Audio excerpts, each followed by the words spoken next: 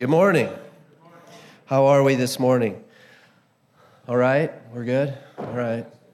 If you're new this morning, we do want to extend a welcome to you. We're grateful that you came this morning. My name is Tri. I'm one of the pastors here and have the privilege of talking this morning to us about the book of Ephesians, particularly Ephesians chapter 2. As we have something beeping in the background, that's just one of those things. Ephesians is such an amazing book. It basically, it just gives us a seamless walk through the power and the glory of God, His salvation to us, and the formation and the purpose of the church. I want to read a little bit out of chapter 1. I can't really even get into 2 without diving back into 1, and I think that's probably how this will go, is there's just some back and forth kind of things that are going to go on. But I want to remind you that Paul's prayer was this, in chapter 1, this amazing kind of poem that Paul writes about God and about who we are in Him and what we have in Him. And it says this: "For this reason, because I have heard of your faith in the Lord Jesus and your love toward all the saints, I do not cease to give thanks to you, remembering you in my prayers, that the God of our Lord Jesus Christ, the Father of glory, may give you the spirit of wisdom and of revelation in the knowledge of Him, having the eyes of your hearts enlightened, that you may know what is the hope to which He has called you, what are the riches of His glorious inheritance to the saints, and what is the immeasurable greatness to His power toward us who believe, according to the work of His great might, that He worked in Christ when He raised Him from the dead and seated Him at His right hand in the heavenly places, far above all rule and authority and power and dominion, and above every name that is named, not only in this age, but also in the one to come. And He put all things under His feet and gave Him as head over all things to the church, which is His body, the fullness of Him who fills all in all." And so we have just this great kind of prayer that Paul ends chapter 1 with, talking about the greatness and the magnitude of God. Am I really loud out there or just up here? Is it just the monitors? Is it really loud to you guys? Okay, because it's just loud to me. What's that? Okay, well, that's all right. I'll just start. It sounds like I'm yelling, and I'll get to that here in a minute. Spitting probably too, slapping Bibles and stuff. I just wanted to call this "But God," because that is the most amazing statement, I think, of this chapter right here. In chapter 1, we're reminded that we are blessed with every spiritual gift. We have been chosen. We are holy and blameless. He has redeemed us. He has forgiven us. He has lavished the riches of grace upon us, and He has made known the mystery of His will in Christ. He has given us inheritance, and we are sealed by the Spirit. And I think that the overriding theme of this book is that Jesus has come to unite all things to Himself, things in heaven and things on earth, and He did it all to the praise of His glory. So chapter 2, as we delve into chapter 2, man, that thing is a hair trigger on it. It starts out this way: "And you were dead in your trespasses and sins." You were dead. Not you were pretty good, not you were okay, not you had done most things right, but a few things you had messed up on. Not, you'd helped a lot of old ladies across the street, but you kind of did a couple of things. No, you were dead. Over, done. The Greek word is the idea of a corpse. You were absolutely a corpse, without hope, without anything in this world, without any ability to, by our own merit, appease God, please God, or have anything that we could ever offer to God. We were absolutely and completely dead in our trespasses and in our sins. And so the things that we had purposely gone against God, the things that we had done, have left us dead. As Romans 6:23, it says this: it says that the wages of sin is death. What's a wage? Is a wage a gift? It's pay, right? It's what we've earned, right? And so it's very clear here that Romans 6:23 is going to tell us that the wage is what we have earned, what we have worked for, what we have coming to us because of our work, because of our labors, because of what we've done, is actually death. Maybe we need a new definition of life or death, because I think that sometimes we sit here and we're like, well, I mean, come on, I wasn't really dead, right? I mean, I've been alive.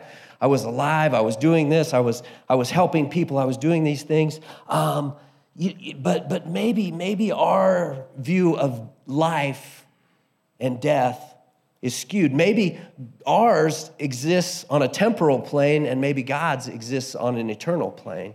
What he identifies as life isn't going to relate or live in this temporal place that we are living now, but on an eternal plane. Real life, I think according to God, is eternal life, right? It's not the temporal life that we tend to think about being alive in. Remember, if we look back into Genesis chapter 2, we're going to see this just amazing thing about this God who made us, who created us. I don't know what your conception of God is in your mind, but in Genesis 2, it says that he took and he formed us out of the dust.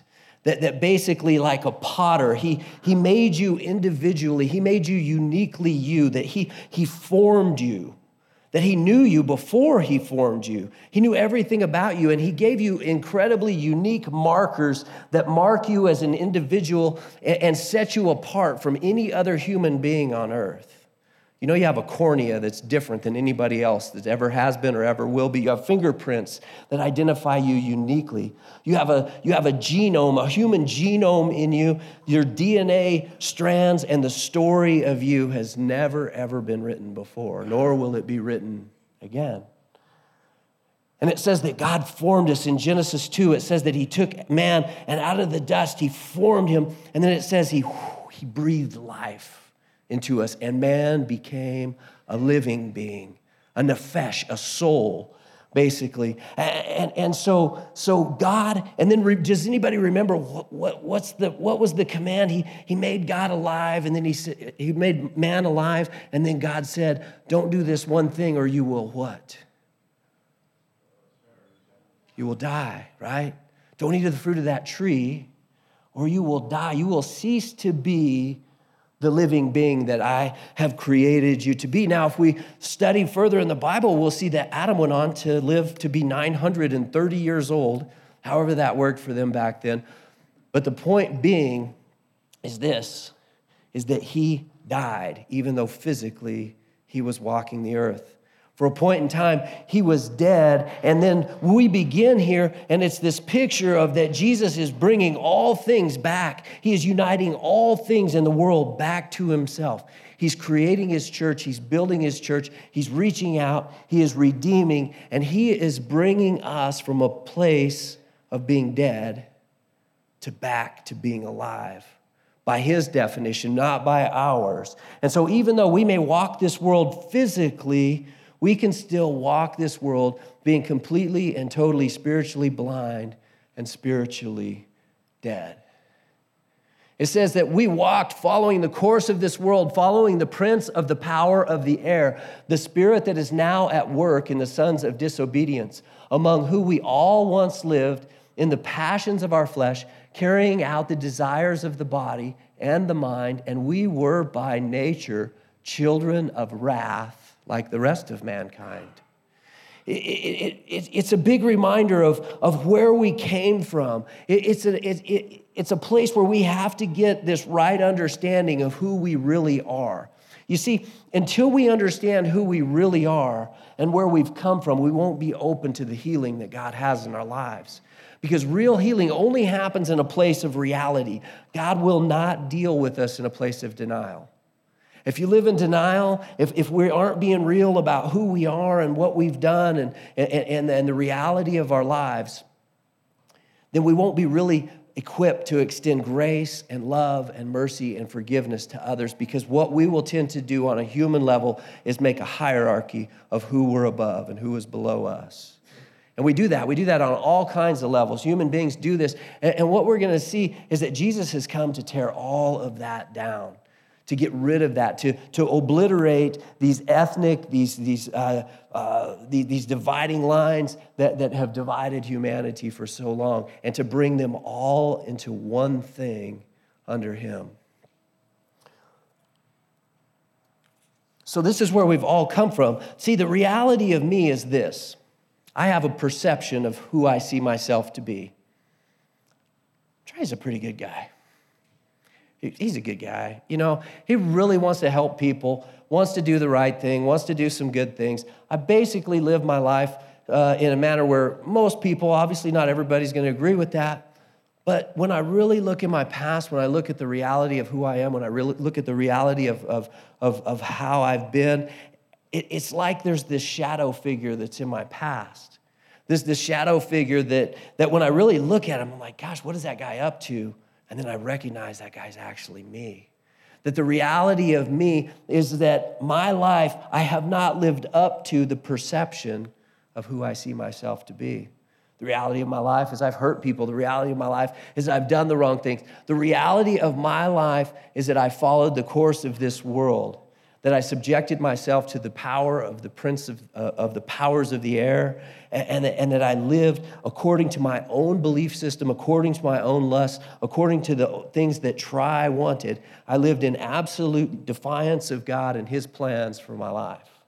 And so this is the real quandary, is that even if we live our lives as a good person, what the Bible tells us is that you can live your life as a good person, and you can do basically some good things, but if they're not in alignment with what God has for you, if it's not in alignment with God's will for your life, those good things can be lived just selfishly out, trying to accomplish our own plans, creating and building our own kingdom versus building his and being a part of what God is doing on this earth. So we were children of wrath. This is the place that we come from.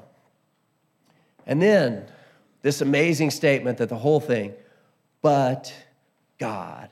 See, we've got to start to wrap our heads around this. It's all about God. The reality of this thing is it's about him. It's not about us.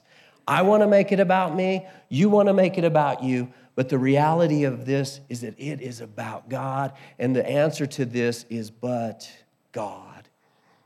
Being rich in mercy because of the great love with which he loved us, even when we were dead in our trespasses, made us alive together with Christ. By grace you have been saved. You see, Jesus is bringing this thing, the original intention, which was relationship and heaven on the front end, was corrupted by sin, moved into this world, into this place where evil exists, where struggle is, and God is now rescuing out of that and breathing life back into people. He's actually restoring us back to a place of spiritual life.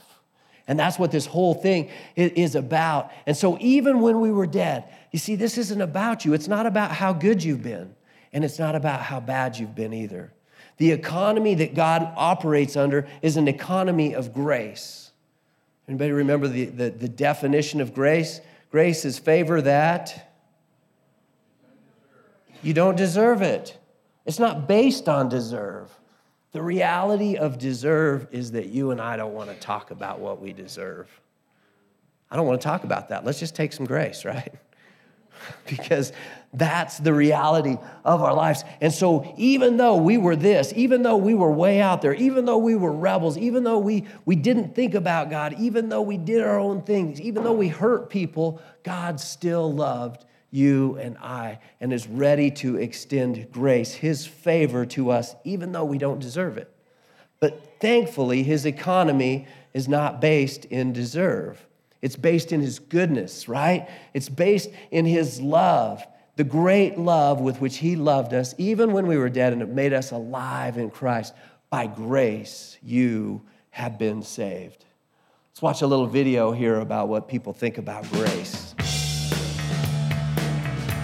What is grace? That's a question I haven't really thought of. That's kind of a hard definition to give. I know it has something to do with God. Probably that French woman that works at my apartment complex named Grace. To me, it's kindness and goodness. A ballerina is graceful or something like that. Grace, basically, you always need to be thankful. I'm not big on definitions, but that's what you do right before you eat. It makes me think of peacefulness. Does that help? It's the way somebody walks. Grace is something that you pick up from family. God is good. God is grace. Where does grace come from?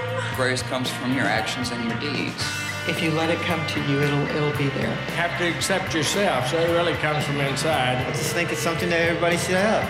So I would say originally from God, but through other people. I guess from anybody, anybody that wants to be graceful. I think you can find grace in other people. Inside you, in your mind. I do believe that grace comes from God. I think he's the only person qualified to give grace.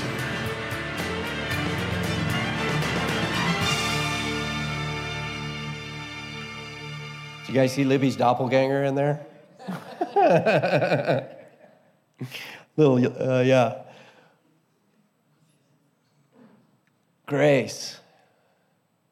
Grace is this thing that's come. C.S. Lewis, I think, put it the best. He said, Jesus didn't come to make bad people good. Sometimes that's what we think. We think, well, he's come to make bad people good. No, he's come to make dead people alive. This is the thing. This is what Jesus has come to do. And mercy is something that he has extended us. And remember that mercy is not getting what you deserve, but grace is getting what you don't deserve. So he has given us, he's extended grace and mercy to us. And it says that this grace has saved us. And it says this too, if you've said yes to Jesus, if you're in God's family, if you've been adopted in, it says that he has raised us up with him and seated us with him in the heavenly places in Christ Jesus, so that in the coming ages he might show the immeasurable riches of his grace and kindness towards us in Christ Jesus. The idea immeasurable there means to run past, to run beyond, to immeasurably give more and to go the distance more than can even be counted. And it says here that if you're in Christ, you are positionally perfect in him. That as a matter of fact, this isn't a will-be kind of a thing, that right now Jesus has he has sat at the right hand of the Father. He holds the place of honor and victory. All things have been subjected to him. He is the head of all things, and all things have been put under his feet. He is victorious in that, and if you are in Christ, that's exactly where you sit too. The proclamation over your life is that you are holy, that you are blameless, that you are beyond reproach. You see, it's important that we know who we are and where we sit, because who you see yourself to be will be exactly how you treat yourself. You see what I'm saying? Does it make sense? If you think you're not worthy, if you think you just deserve bad treatment, or somehow you've just done these things, you see, you won't live out your life in the way that God. See, Jesus has not called you and I to suffer. That would be taking his role. His role is that of the sufferer. Sometimes we live our lives thinking, if I could just suffer enough in this. I've done wrong, I've hurt these people, and now if I could just make myself suffer long enough, it would somehow almost seem to pay the penalty, but it never will, because you can't. It's only him, it's only God that can pay the penalty for sin, and he's come, and he's been the sufferer on our behalf, that we might be the victor in him, that we might be seated with him at the right hand of God the Father in heaven, even this very minute. Goes on to say that for grace, you have been saved through faith. And this, not your own doing, it is the gift of God, not as a result of works, so that no one may boast. This is the gospel, the good news, right? A gospel declaration was one that basically said there is a king that's come, and this king has taken over this territory and his kingdom, and he's set his kingdom out, and as a result of what he's done, you are going to benefit in your life. That's what a gospel message was. So if a new king came in, he would send out a gospel, but the gospel of Jesus is this. It says that you couldn't do it. You couldn't earn it. You couldn't deserve it. You couldn't pay for it. You couldn't work hard enough. You couldn't help enough old ladies across the street. You couldn't do anything to merit God's favor, but you can have it. but you can have it. You can have it as a gift. And it's the only way that it's received is just simply as gift. See, it's a gift that's immeasurably beyond our ability to pay for it. We could never pay for it, but we can always receive it. So it says this, that grace is the means by which we've been saved. His grace, his favor that we don't deserve is the means, and the avenue that happens is through faith. That when we take the faith that God has given us and we invest it into Jesus, it says that his grace basically then comes and covers our sin, and it doesn't stop there. It doesn't just cover. Grace isn't something that is just a covering. Grace is empowerment. Grace becomes power that then basically we begin to live our lives in a different way. The Bible says that the Holy Spirit comes in, that we're sealed with the Spirit, that we're empowered, that truth is basically begins to be taught and known to us, and we are empowered to live our lives in a manner different from how we have in the past, different from the way that the world lives, different from the economies of the world. You see, if you try to live your life in a performance-based economy, you'll only be as good as your last work, right? Your last success, that'll define you successfully. Your last failure will now make you a failure. You'll go from hero to zero in 0.02 seconds or less. It's not this economy. So it's not by works, it's by faith. You see, everybody lives by faith. Isn't this right? Do you believe that or not? Everybody has faith. We kind of tend to call ourselves people of faith. This is people of faith. God's people, we're people of faith. Everybody's a person of faith. Even the atheist has a faith system, a belief system that he has invested his faith into. Now, his belief system says there is no God, but nonetheless, he takes the faith that God has given him. Book of Romans tells us that God gives each man a measure of faith. And then we are to invest that faith into something. And so even the atheist would invest his belief into a system that says there is no God. But when we invest that faith that God gave us into the reality that Jesus lived, walked this earth, if we believe that he was God himself that came down to heaven to pay the penalty for sin, and that he stands on our behalf, that he is on the cross on our behalf, paying the penalty for that, and if we simply ask, we can receive that gift. See, and again, Paul just does such a great job of just telling us, this is a gift.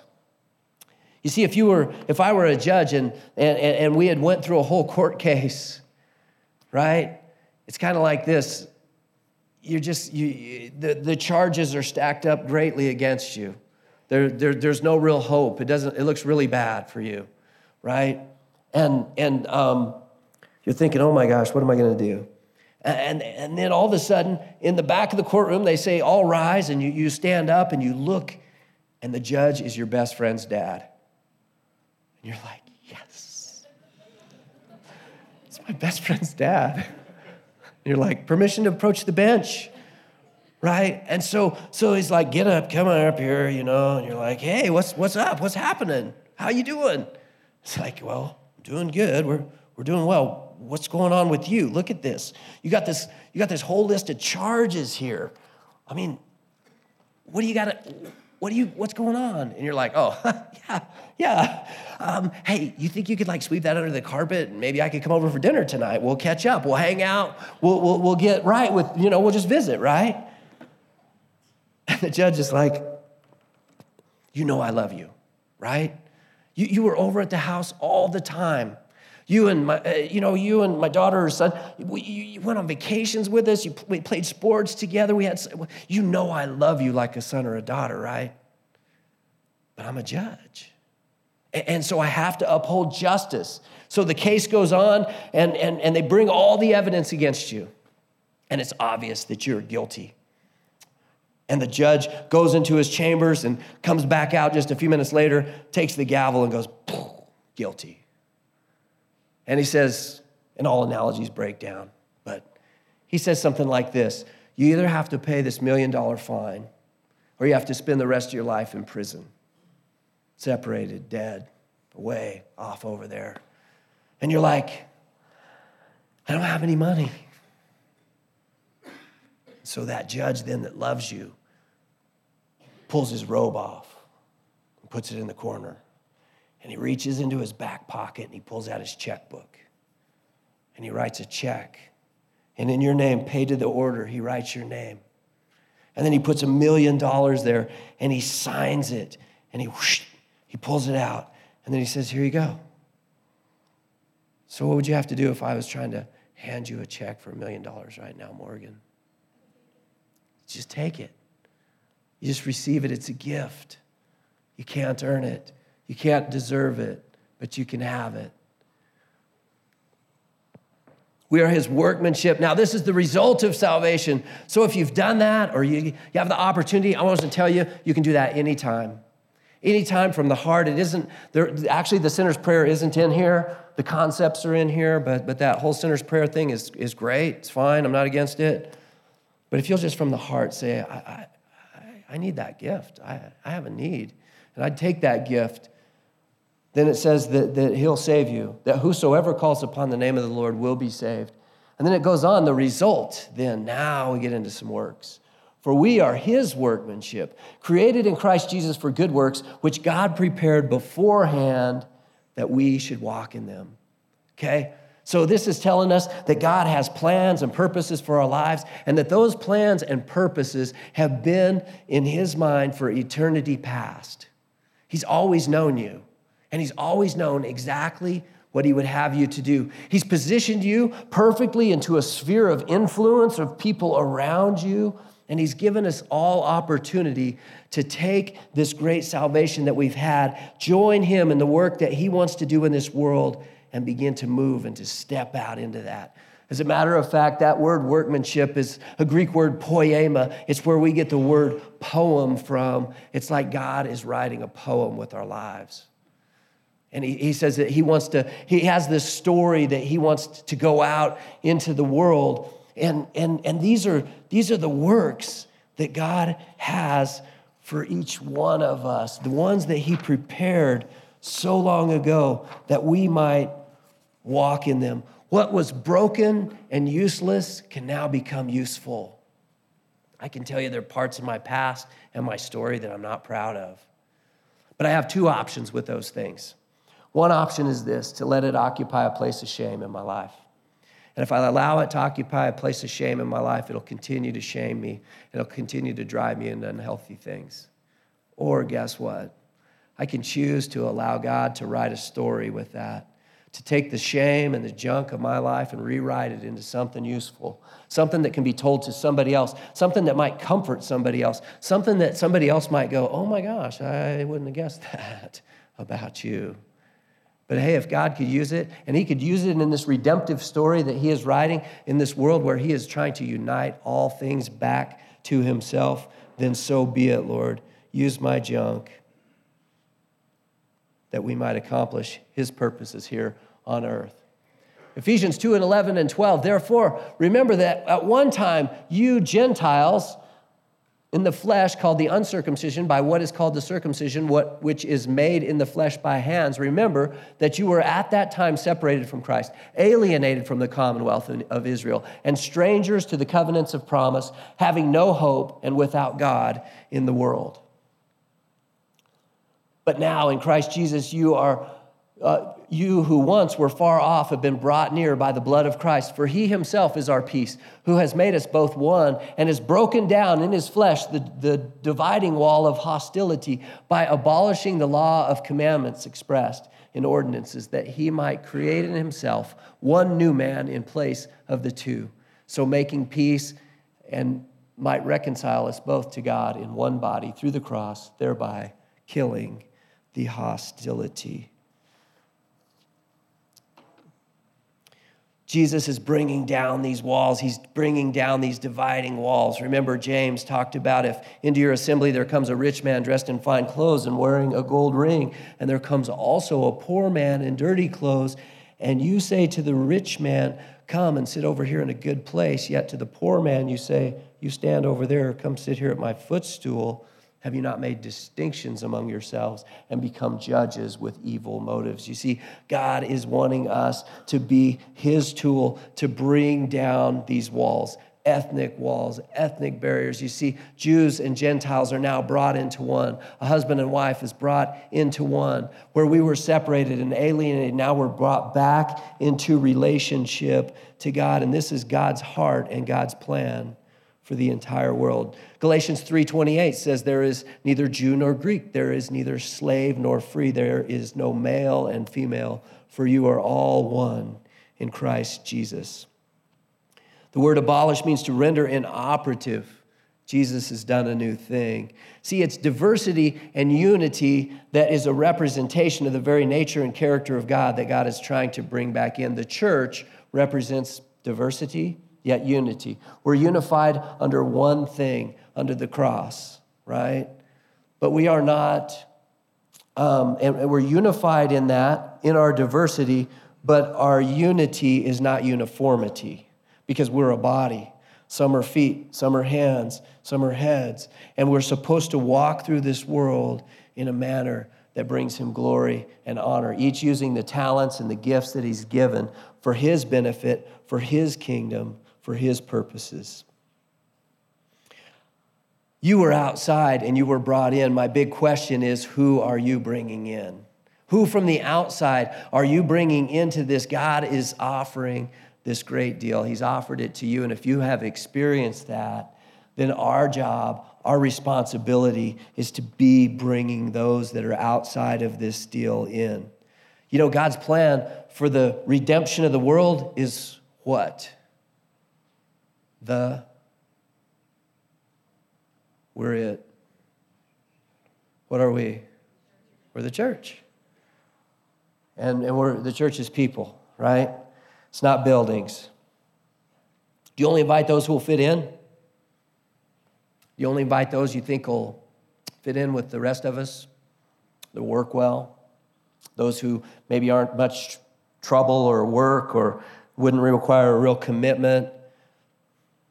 Remember, Jesus has come to unite all things to himself. And he came and he preached peace to you who were far off and peace to those who were near. For through him, we both have access in one spirit to the Father. So then you are no longer strangers and aliens, but you are fellow citizens with the saints and members of the household of God. Built on the foundation of the apostles and the prophets, Christ Jesus himself being the cornerstone, in whom the whole structure being joined together grows into a holy temple in the Lord, in whom you also are being built together into a dwelling place for God by the Holy Spirit. So Jesus is building his church. Question A is, are you a part of it? Have you been brought into the church? Have you been adopted into God's family? Remember, God has no grandchildren, right? We can't write anybody else's faith coattails into the kingdom. He only has children. The big question is, have you asked him? Have you responded to his call? Have you heard the gospel and said yes?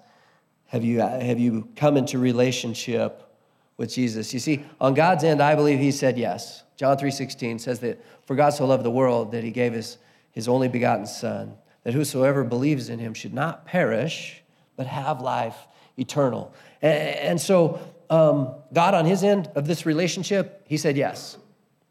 But to have a true and authentic love relationship, which is what God wants to have with you and I, it requires that two would agree, right? Like I said, I can't duct tape Anna in the basement and say she's my loving wife. It just doesn't work like that. For us to have an authentic love relationship, we both had to say yes to one another. God waits on our yes, but he's building his church, and he's the cornerstone. He's the thing that every wall and every line is coming off of. The cornerstone is that which is set perfectly, and all of the walls and every stone that is set after that is set in accordance to that cornerstone. It's Jesus. He's the cornerstone, and he's building his church. Our community, this community, our faith community where we gather together, we're part of a bigger picture. We're part of a bigger church. And all of this is to the praise of his glory, right? To the praise of his glory. That's what it's about.